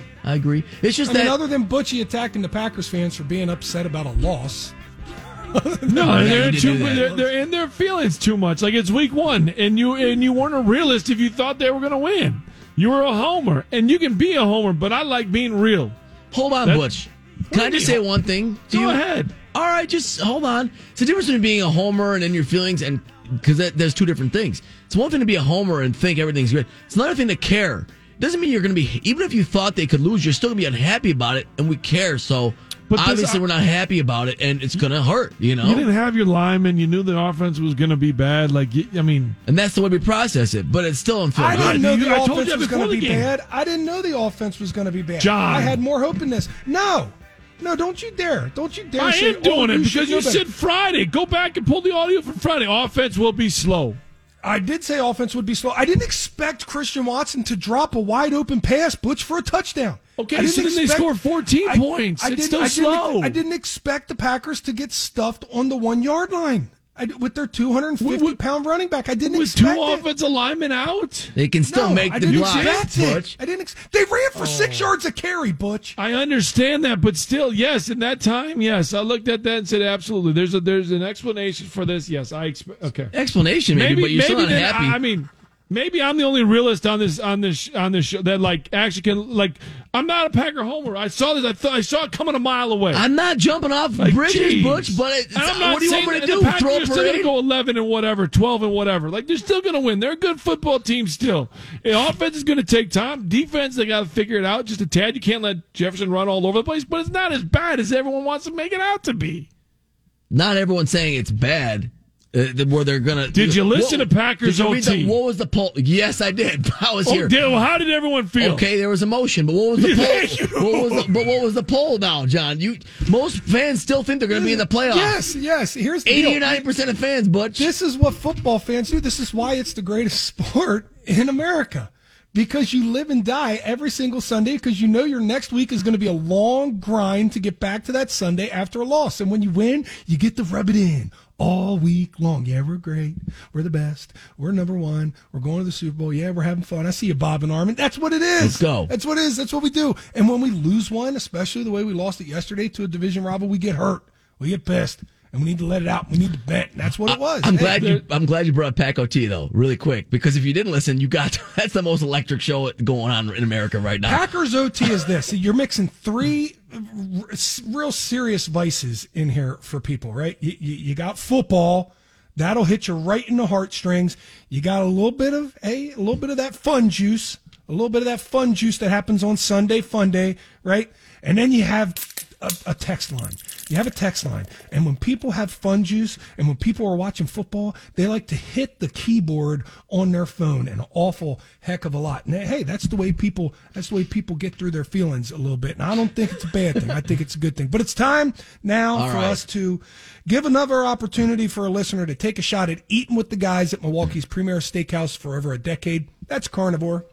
Featuring its extensive wine menu of over 3,000 different wines, domestic and Japanese Wagyu steak cuts, and a fine spirits list unlike any other, where the classic steakhouse meets the modern experience at Carnivore. And as we recap the players from last week, we don't even need to go into Monday night's doubleheader here tonight. We got Dan in West Bend, he got 1. Deviation Don, he got 1. Andy in Brookfield, he got 2. And Josh in Fredonia, he got 2, and Travis in New Berlin got 3. So he's the only one who put up a score that's really worth talking about, Travis in New Berlin. But I got 3, and Butchie's got 3, and Butchie's got even a game to play here tonight. So none of the callers from last week are in. They'll have another opportunity to play next month. But we open up the phone lines here today for a new caller to try and play. And today we have Alex in Cambria. So Alex, you're on 9 to noon. How you doing, my friend? Good. Don't worry about the Packers. They got everything they need. They'll be just fine. There you go, Butch. See? There you go. That's my point. Thank you. Hey, you know Alex. What? Hey, Alex, have you played? Thank you, Alex. Have you played You Better You Bet before? No, I haven't. Okay, so here's what you're going to do. You're going to pick 5 games, 5 teams against the spread, and if you can beat the total that Brian Butch and I will pick on Friday, you pick today's spread. So your spreads will be a little different than ours, but you pick today's spreads for week 2's games. That's next week's games, and if you beat us, you'll be thrown into the mix for being able to play it out in the playoffs against other people that beat us, and whoever wins that will take 2 winners to Carnivore for that great, incredible dinner. So let's start with your first pick. Who do you have in a week 2 matchup, and why? The Chargers and Chiefs, but I want the Chiefs they'll do it because Mahomes is just he's on fire, at least starting right now. So and I think that at least they'll win that by 10 points. All right, so the Chiefs are going to be playing at home against the Chargers. 2 teams that looked good in week 1 of the regular season will face off already in that AFC West. Chiefs at home minus 3.5 in that one is what you're picking, and you think they're going to win by 10. That's going to be a great game here. We only have to wait until Thursday for that one. We're going to have games tonight. We're going to have games on Thursday. It's going to be an awesome week of football here. What's your second pick? The Buccaneers beating the Saints by 7. All right, now the Buccaneers are minus 3 traveling to New Orleans. Do you know what Tom Brady's record is against the Saints in the regular season as a Buccaneer? No, I don't. He's 0-4. Not good. He's 0-4 in the regular season against the New Orleans Saints. So he did win one time in the playoffs. He's due. It's that old theory. Is he due or is he doomed? We're not really sure in this one, but you got the Buccaneers minus 3 traveling to the Superdome. All right, what's your next pick? The Packers over the Bears and by 3 points. All right, well, you're going to lose that one because the Packers are favored by 10. So do you want to take the Bears? Yeah, 10.5 the Bears are favored by. So if you think the Packers are going to win by 3, you want to jump on the Bears? No, I'm sticking with the Packers. All right, Packers minus 10 points. Packers coming back in this one, baby. The Packers are coming back. They could, I agree. Yeah. Sunday night against the Bears, minus 10 points at home at Lambeau. Vegas thinks the 9-point win by the Bears at home is less impressive than the Packers' 16-point loss in Minnesota on that one. Don't you think people will put money on the Bears, though, at reactionary after week 1? That's what they're going to try. I think there's going to be a lot. Yeah. And at plus 10, it's not an awful pick. No. It's not an awful pick. If you remember last year, the Packers came out week 2, and what did they do? I'm blanking. They had a bad first half. They had a bad first half in week 2. Just keep that in mind. They came back in the second half, won that football game, but they had a bad first half also in week 2 of last year. So 10 points, that's a whole lot of wood, Armin. That's a whole lot of wood all over the place. That is a whole lot of wood. Got to get that drop ready. Alex, what's your next pick? The Bills over the Titans by 3. All right, you're going to a Monday night. Matt, we got a doubleheader on Monday next week also? There's not one tonight. It's just one game. Oh, it's just one game Just tonight? one game today. It's and just next Denver, week is Seattle. That's doubleheader. it. Why did they do that? And then the doubleheader's next week? I don't know. That's a great question. I was wondering that. Who knows? I love that pick, though, Bills. I love that pick. Bills minus 10 at home against Tennessee. Wow. Okay. It's a lot of wood. How about, yeah. He's going with a whole lot of wood out there. All right, Alex, what's your last pick? And I despise the Vikings, but they're going to win against the Eagles by 14. All right. Well, you're getting 2 in that one, You don't so need that's all a that. good. That's a good sign for you. The Vikings traveling to Philadelphia on the other Monday night game, so we're going to have to wait until Monday night or Tuesday to recap your scores in that one. But I got you: Chiefs, Bucks, Packers, Bills, Vikings. What's your lock for a chance to get 2 points? We'll just go with the Packers. All right, there you go. Alex in Cambria makes his picks. Chiefs, Bucks, guaranteed the Packers, Bills, Vikings. Whole lot of wood. He's carrying sticks, and he's got a whole lumber yard there. Armin. He's driving a logging truck. Well, we appreciate it, Alex. Alex is in for week 2. We didn't get any winners in week 1. Biggest surprise from week 1 overall in the National Football League, boys. The New York Football Giants. Going into Tennessee and winning, going for 2 after they scored a tie it, or give them a chance for a field goal. They go for 2 to win it. Culture-wise, I thought that was To me, I thought that was the biggest upset. Detroit didn't win. They've done what Detroit has done now for a year. I don't know if there's anything else there. Pittsburgh was right up there, too, when you look at how they played. To me, that was some of the big ones that jumped out. I didn't think Kansas City was going to roll Arizona the way they rolled Arizona, but they rolled them. Yeah, you kind of took mine there, Butch. Well, how about the Falcons real quick? Playing well, not winning, but they had a chance to knock off the Saints last-second field goal, so that was a big one. Big surprise. That one was a little surprising. How about the Seattle Seahawks being in the lead of the NFC West before tonight's game without even playing? How about that division? You know you're tanking win. You put that on Twitter. That division right there is that was one of the best divisions in all of football last year. 3 teams that made the playoffs, and all 3 teams lose. That made the playoffs from last year. All 3 teams lose week 1. Yes, we get it. The 49ers are starting a different quarterback. Yes, we get it. The Cardinals don't have DeAndre Hopkins, and they took on the Chiefs. And yes, we get it. The Rams had to face the Bills in week 1 and ran into a juggernaut there. But the Seahawks, and then their official Twitter account, just tweeting out an "oh hey" on top of the NFC West with a 0-0-0 record. I mean, if that isn't sports karma at its finest right there, just waiting for a debacle here tonight. Any chance they can even sniff a win against the Denver Broncos? No. We said this on Friday. I'm going to repeat it. Any game that Seattle's playing against, I will take the other team gambling-wise. Like, I'm on it. Let's do it. Like, full whatever money you line, want. like you do whatever. Even if it's one of those like pay $300,000 and win $100. Yes, maybe tonight will surprise, but I don't think so. I would say that, except the problem is I told you guys all summer how the Baker Mayfield would win this game against the Browns, and he didn't do it. Remember I said it all summer? I took him in Friday. What we did. I'm glad I'm going to Vegas next week because I would have bet that game if I was there, and I'm not there yet, but I'm gonna. So I would have been wrong on that one. So I don't want to say never on that because it could happen, but I really do think Denver's going to win this tonight, obviously. A fire completely melted down a whole section of a parking lot at an NFL game this weekend. Amateur hour. What would you do if you walked out of the stadium and your whole row of cars was burnt to the ground? We'll get into the mess of what happened down in Miami when we come back. Hour number 3, 9 to me.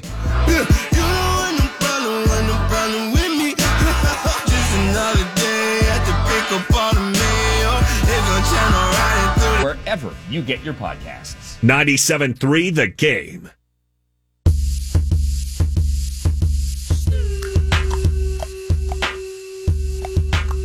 One name is synonymous with fantastic frozen pizza. That's Palermo's, made right here in Wisconsin for almost 60 years. From their new and improved flavors, rising crust pizzas, to their guilt-free, primo, thin pies. Palermo's has a delicious slice for every appetite. Find them in your grocer's frozen food aisle. Palermo's, flavor is our family's business. There was a lot of really funny things, little memes, stories, headlines to go around the whole weekend, really. The NFL and college football weekend. But one really stuck out to me. Dolphins tailgater accidentally leaves grill on during game. Fire completely destroys 8 cars. This happened down at the Dolphins stadium there in Miami against the New England Patriots in a 20-7 victory. And a Miami fan forgot to turn. They said that he did not completely turn off his grill before heading into the game. A fire started beside his grill because it was only 100 degrees in Miami yesterday with a grill on fire. I mean, you could have set the burgers on the grill and left the lid open and let the sun cook those things. But he did that, and it burnt 8 cars to a crisp. And the ones nearby that aren't a crisp don't look too good there as well. Other cars are sprayed with the stuff that with some water and what's the stuff that comes out of the extinguisher? It's some sort of foam, isn't it? I don't know. There's foam. I don't know the science of it. I know it's grass. It's a mess. I know grass. I don't know that. I mean, this is an absolute debacle. Could you imagine walking out of a game and you're like, oh well, we got ourselves a 2-hour ride back to Milwaukee here from Lambeau, and that's if traffic isn't there. Oh wait. dude, where's my car? My car is gone because it's burnt to a crisp. That thing is terrible. Yeah, that. Here's how you know amateur versus professional tailgaters, right, Butch? Yeah, but this is what I love. Alcohol does some crazy things to people, and you see it every Saturday and Sunday, and that's what I love about it when you do a radio show on Monday, because you see this happening.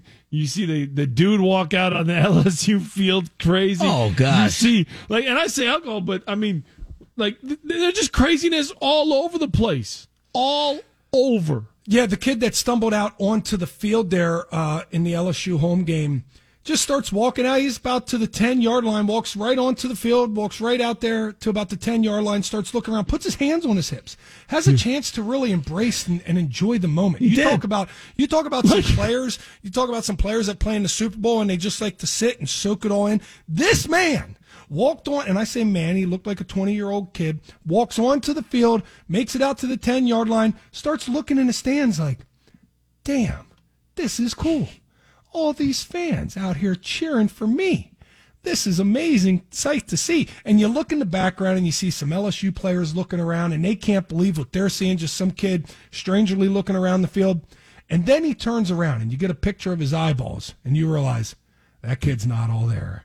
That kid's in a different type of space right now.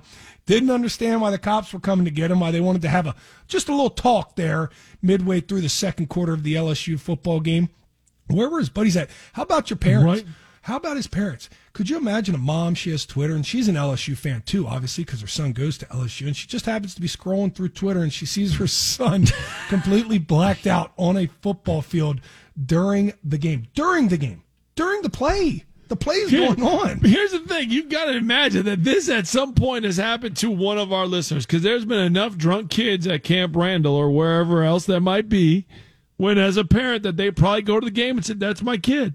That is not good. Matter of fact, that was my dad once. We came down for a game as a basketball team. We got introduced and we were blitzed beyond belief. And my dad goes, dude, sends me a text. He goes, dude, what are you doing? You can't be like that on the field.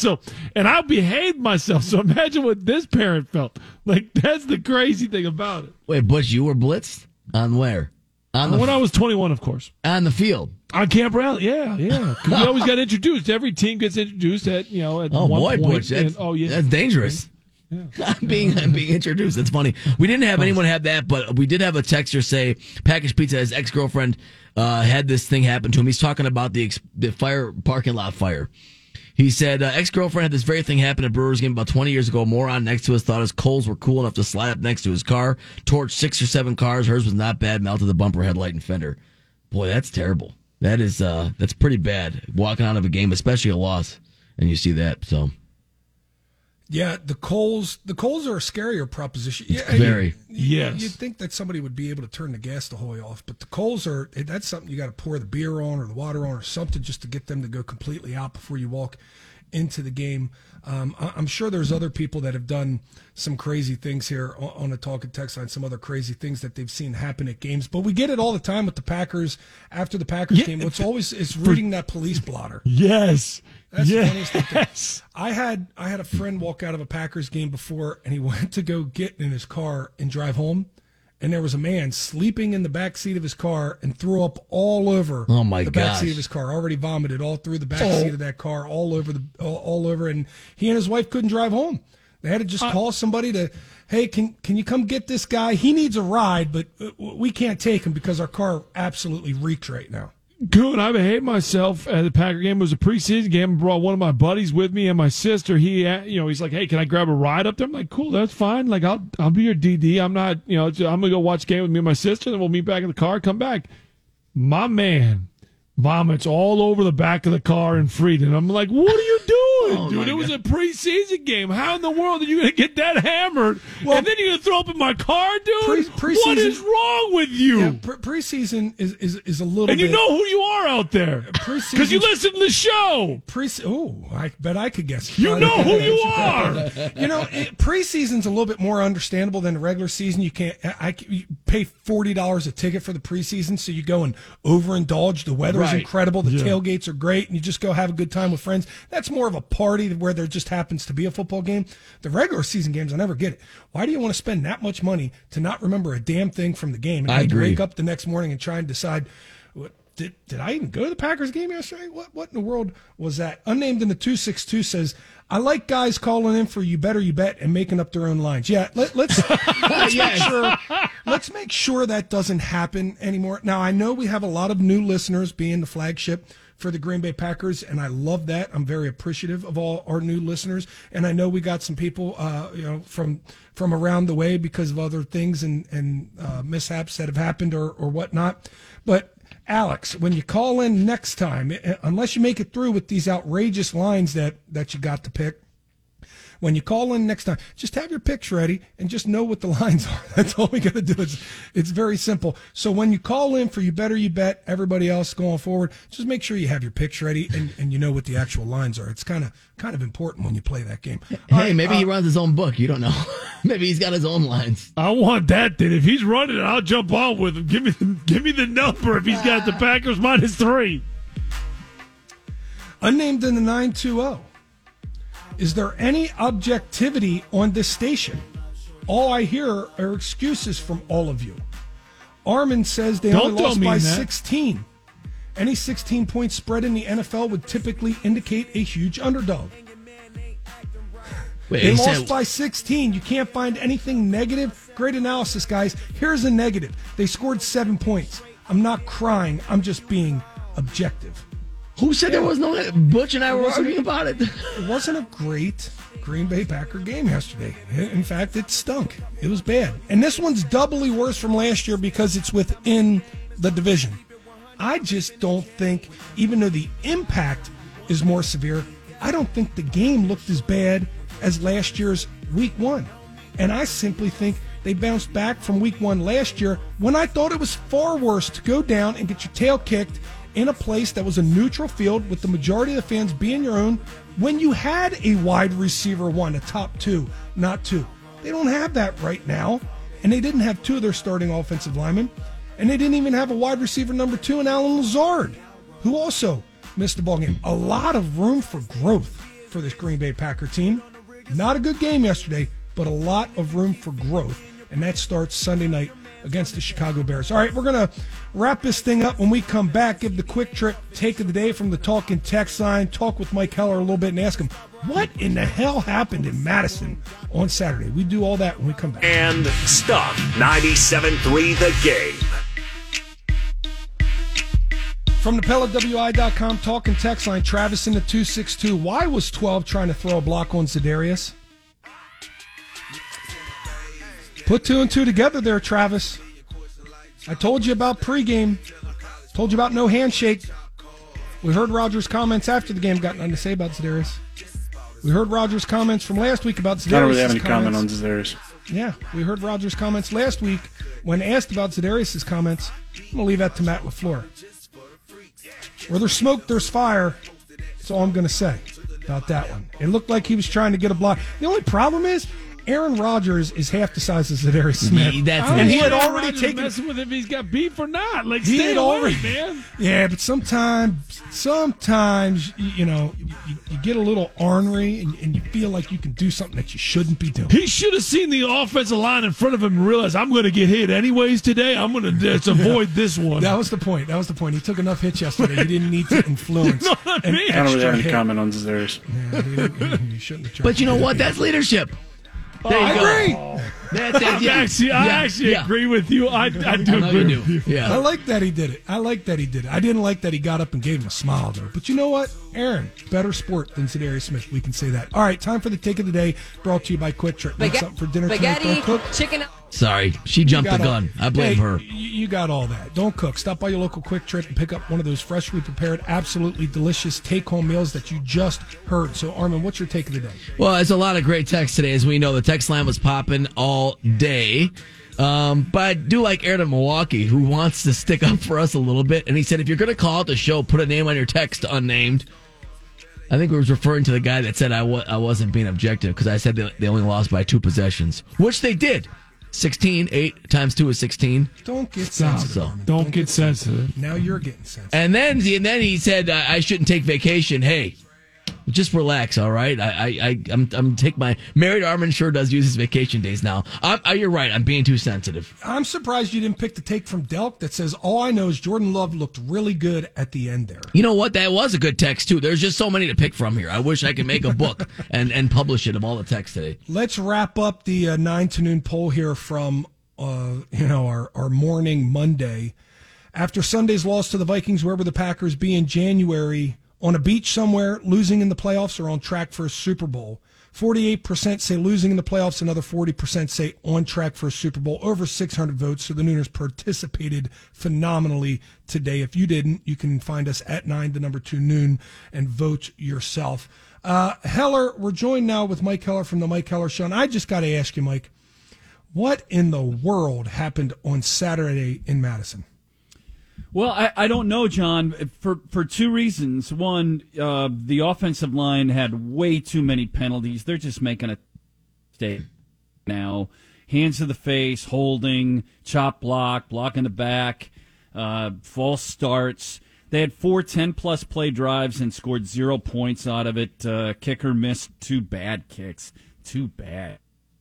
They on downs and fumbled. Who's got it not from behind. But the other reason I don't know, John, is I don't know how good Washington State is. Right? This is a 6-3 team a year ago in the Pac-12 with a young, very aggressive, and very popular coach. I don't know how good they are, so I don't know what to say the game was. Wisconsin outplayed Washington State, should have won, but should-haves are on the scoreboard. You don't win except for what's put up there. Mike, yeah, it was an ugly game to say the least, and I think when you look at the Wisconsin, I think a lot of disappointment. That was college football in general, and I think that to me is why college football is awesome on Saturdays. Now you lose it a lot on Mondays because you got the NFL, but there was a lot of upsets. Wisconsin was one of them. I think they're going to win by running the ball. That offensive line needs to be better. It's that simple when you look at that. Like, I know you're going to break down the Packers, but there is some big news when you look at Chris Barnes and Barnes, for the Packers. Tom Pelissero said that it's right now a high. Right leg is believed to be suffered a high ankle sprain and calf injury. He'll miss some time, but the initial hope is he could be back in a few weeks. So that's good news for the Packers as far as that injury front goes. You got to avoid injuries. You got to keep people healthy. That stuff's all really important when you look at this Packers. And again, they're going to be getting guys back for the Packers, and I think that's really important when you look at this week one. Yeah, I have a Twitter poll question working off of yours that wondering what the Packers' record will be when they board the plane to go to London. Mm-hmm. Because that's a game at home against Chicago. It's a game at Tampa. It's a game at home against New England. Right now people think 2-2. 65% think 2-2. I think they believe they're going to lose at Tampa. I'm not a believer necessarily in that. I think there's 2-2 or 3-1 is the answer, but I don't know which one it'll be.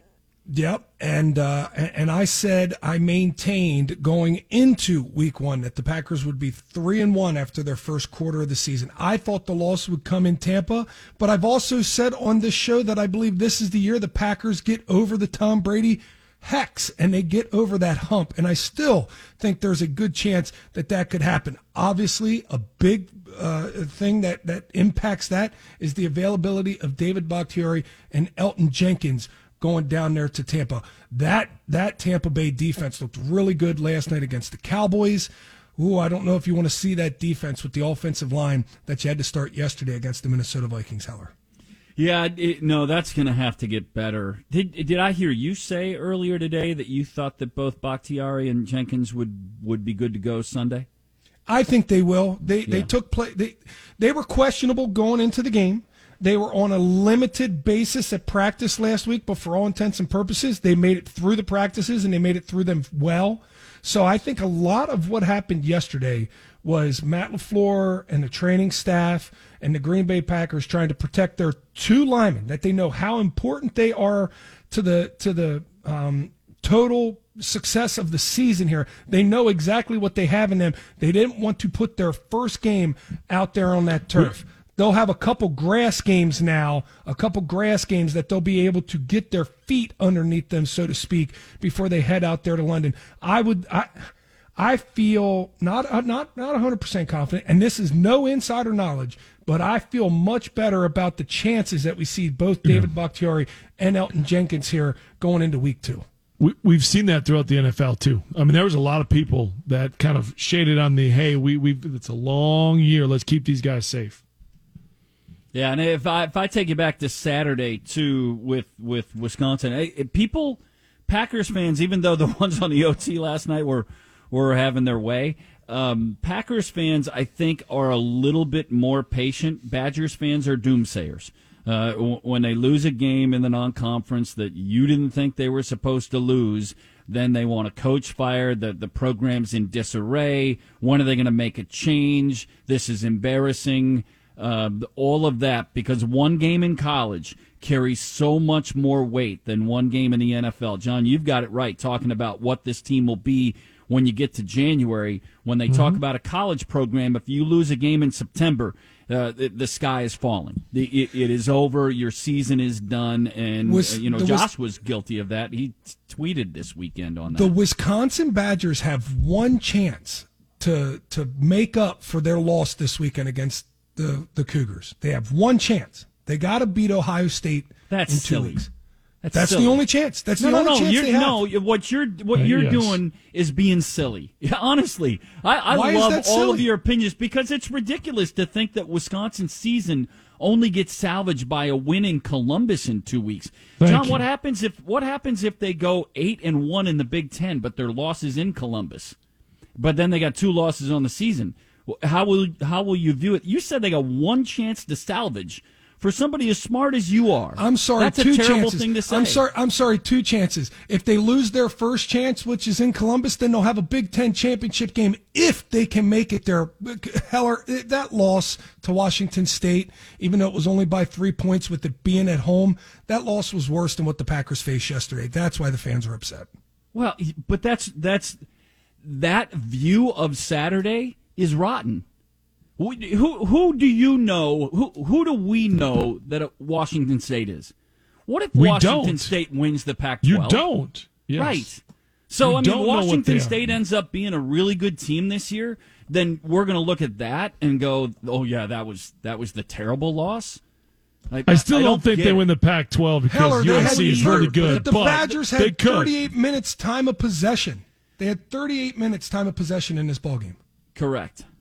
And they have a turnover. Like the way they lost, I think partly is the way they lost, right? Fumbles. Again, listen, I know Graham Mertz is better now than what he was his freshman year. I still just think they give him too much. Braylon Allen had 21 carries. He should have had 30. But the offensive line was the problem, And again, here you are, John, for somebody, listen, I'm not trying to pick a fight with you, but that's the second dumb thing you've said in the crossover. Braylon Allen is 18, barely 18, and you want him to carry like he's 24 years old. You want him to touch the ball 35 times. Again, that's crazy. What are you doing? I did it when I was 18, Heller. That's all I'm going to say. I did it when I was 18. You think that's the fair comparison? Hey, you're asking me what I think out there, and I'm telling you, Braylon Allen should be ran like Ron Dane was because he's that damn good. Cow. Ron Dane wasn't run that way at an 18-year-old. And Ches Malusi didn't do okay Saturday? No, he did fine, 2.9 yards per carry. Braylon Allen, 4.7. And Braylon Allen's biggest runs were called back because of holding. This is a way that the recipe for the Wisconsin Badgers is simple, and it's always been this way. Defense and running the football. Run, run, run. And when Braylon Allen that offensive line was so good, right? When Braylon Allen gets going, you just keep riding him. You let him go. Everybody has a different take on that one. But I think the Badgers yesterday, with that loss to the Washington State, or Saturday, with that loss to the Washington State Cougars, they did. They put one nail in the coffin. It probably takes 2 to seal it up in college football. They put 1 in. They'll have a chance. So you're talking about the college football playoff. That's all you're talking about. And that's if all we're I'm looking talking at about. it, if we look at it in that variety, it's crazy. Simply crazy. Okay, yeah, okay. I understand regular season Big Ten co-champions is a big, big deal, and that can be a successful season. But we're here to go to the playoffs. We're here to win championships, and that's what we want to see. And in that aspect, the Badgers hurt themselves. That's all I'm saying on that one. It's going to take a lot for them to get back in the mix here, Heller. Do you disagree with that? I just don't believe that when you start the season and you're not Ohio State, that the playoff is, I think it's the goal, but when you're trying to evaluate a program, if you're going to evaluate Wisconsin on their ability to go to the playoff, I think you're flawed. It's a flawed concept to start a season with. There are 4 teams in the playoff. When we get to 12, now we got a conversation. But that loss wouldn't have killed them on a 12. Wisconsin could always be Nebraska, guys. Like, that's, I mean, honestly. Yeah, but I don't like that view either, Butch. No, but they always could be. That's the thing that's the thing. That, like, Nebraska was the name for so long, Mike. Yeah. And now, all of a sudden, they've been searching for a long time. Well, Heller will give you all your Badgers fix and tell you not to worry there. I hope we told you enough not to worry with the Green Bay Packers because it's just one game, right, Butchie? Yes, we know that. He's up next, followed by Drew and KB. If you missed any part of this episode, you can re-listen on the iHeart app. We'll be back same time tomorrow. Thanks for listening. 9 to noon.